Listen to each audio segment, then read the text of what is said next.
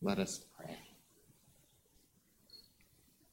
God of light and love, we come with gratitude to this place of prayer. For family and friends, we offer you our thanks and praise. Especially, Lord, we thank you for those who show us your way through the light of their love. We offer our gratitude for our church family, present here for worship, and for those of our church family who worship from home. We ask for the comfort of your presence upon each.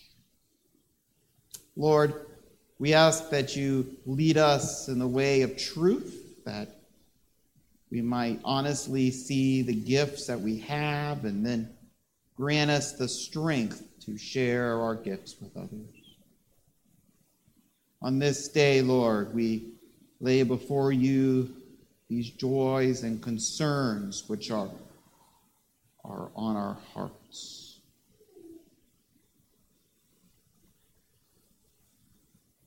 Lord, we pray for Ashley Hubbard, who broke her ankle recently. We pray for your healing hand to be upon her. Lord, in your mercy, hear our prayers. And Lord, we pray for Logan as he continues his cancer treatments. Lord, in your mercy, hear our prayers.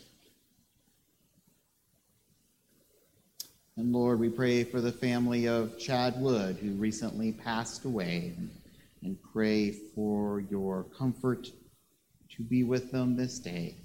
Lord, in your mercy, hear our prayers. And Lord, we lift to you Michelle, who broke her T12 vertebrae and is in just a tremendous amount of pain. We just pray that that pain will be relieved and healing will occur. Lord, in your mercy, hear our prayers.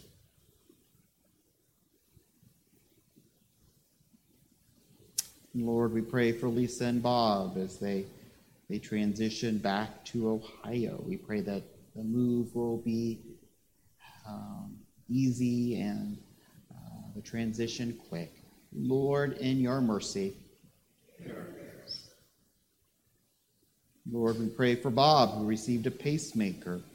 Lord, in your mercy. Hear our prayers. And as well, Lord, we lift to you Lonnie, who is dealing with a lot of health issues of his own. Lord, in your mercy. Hear our prayers.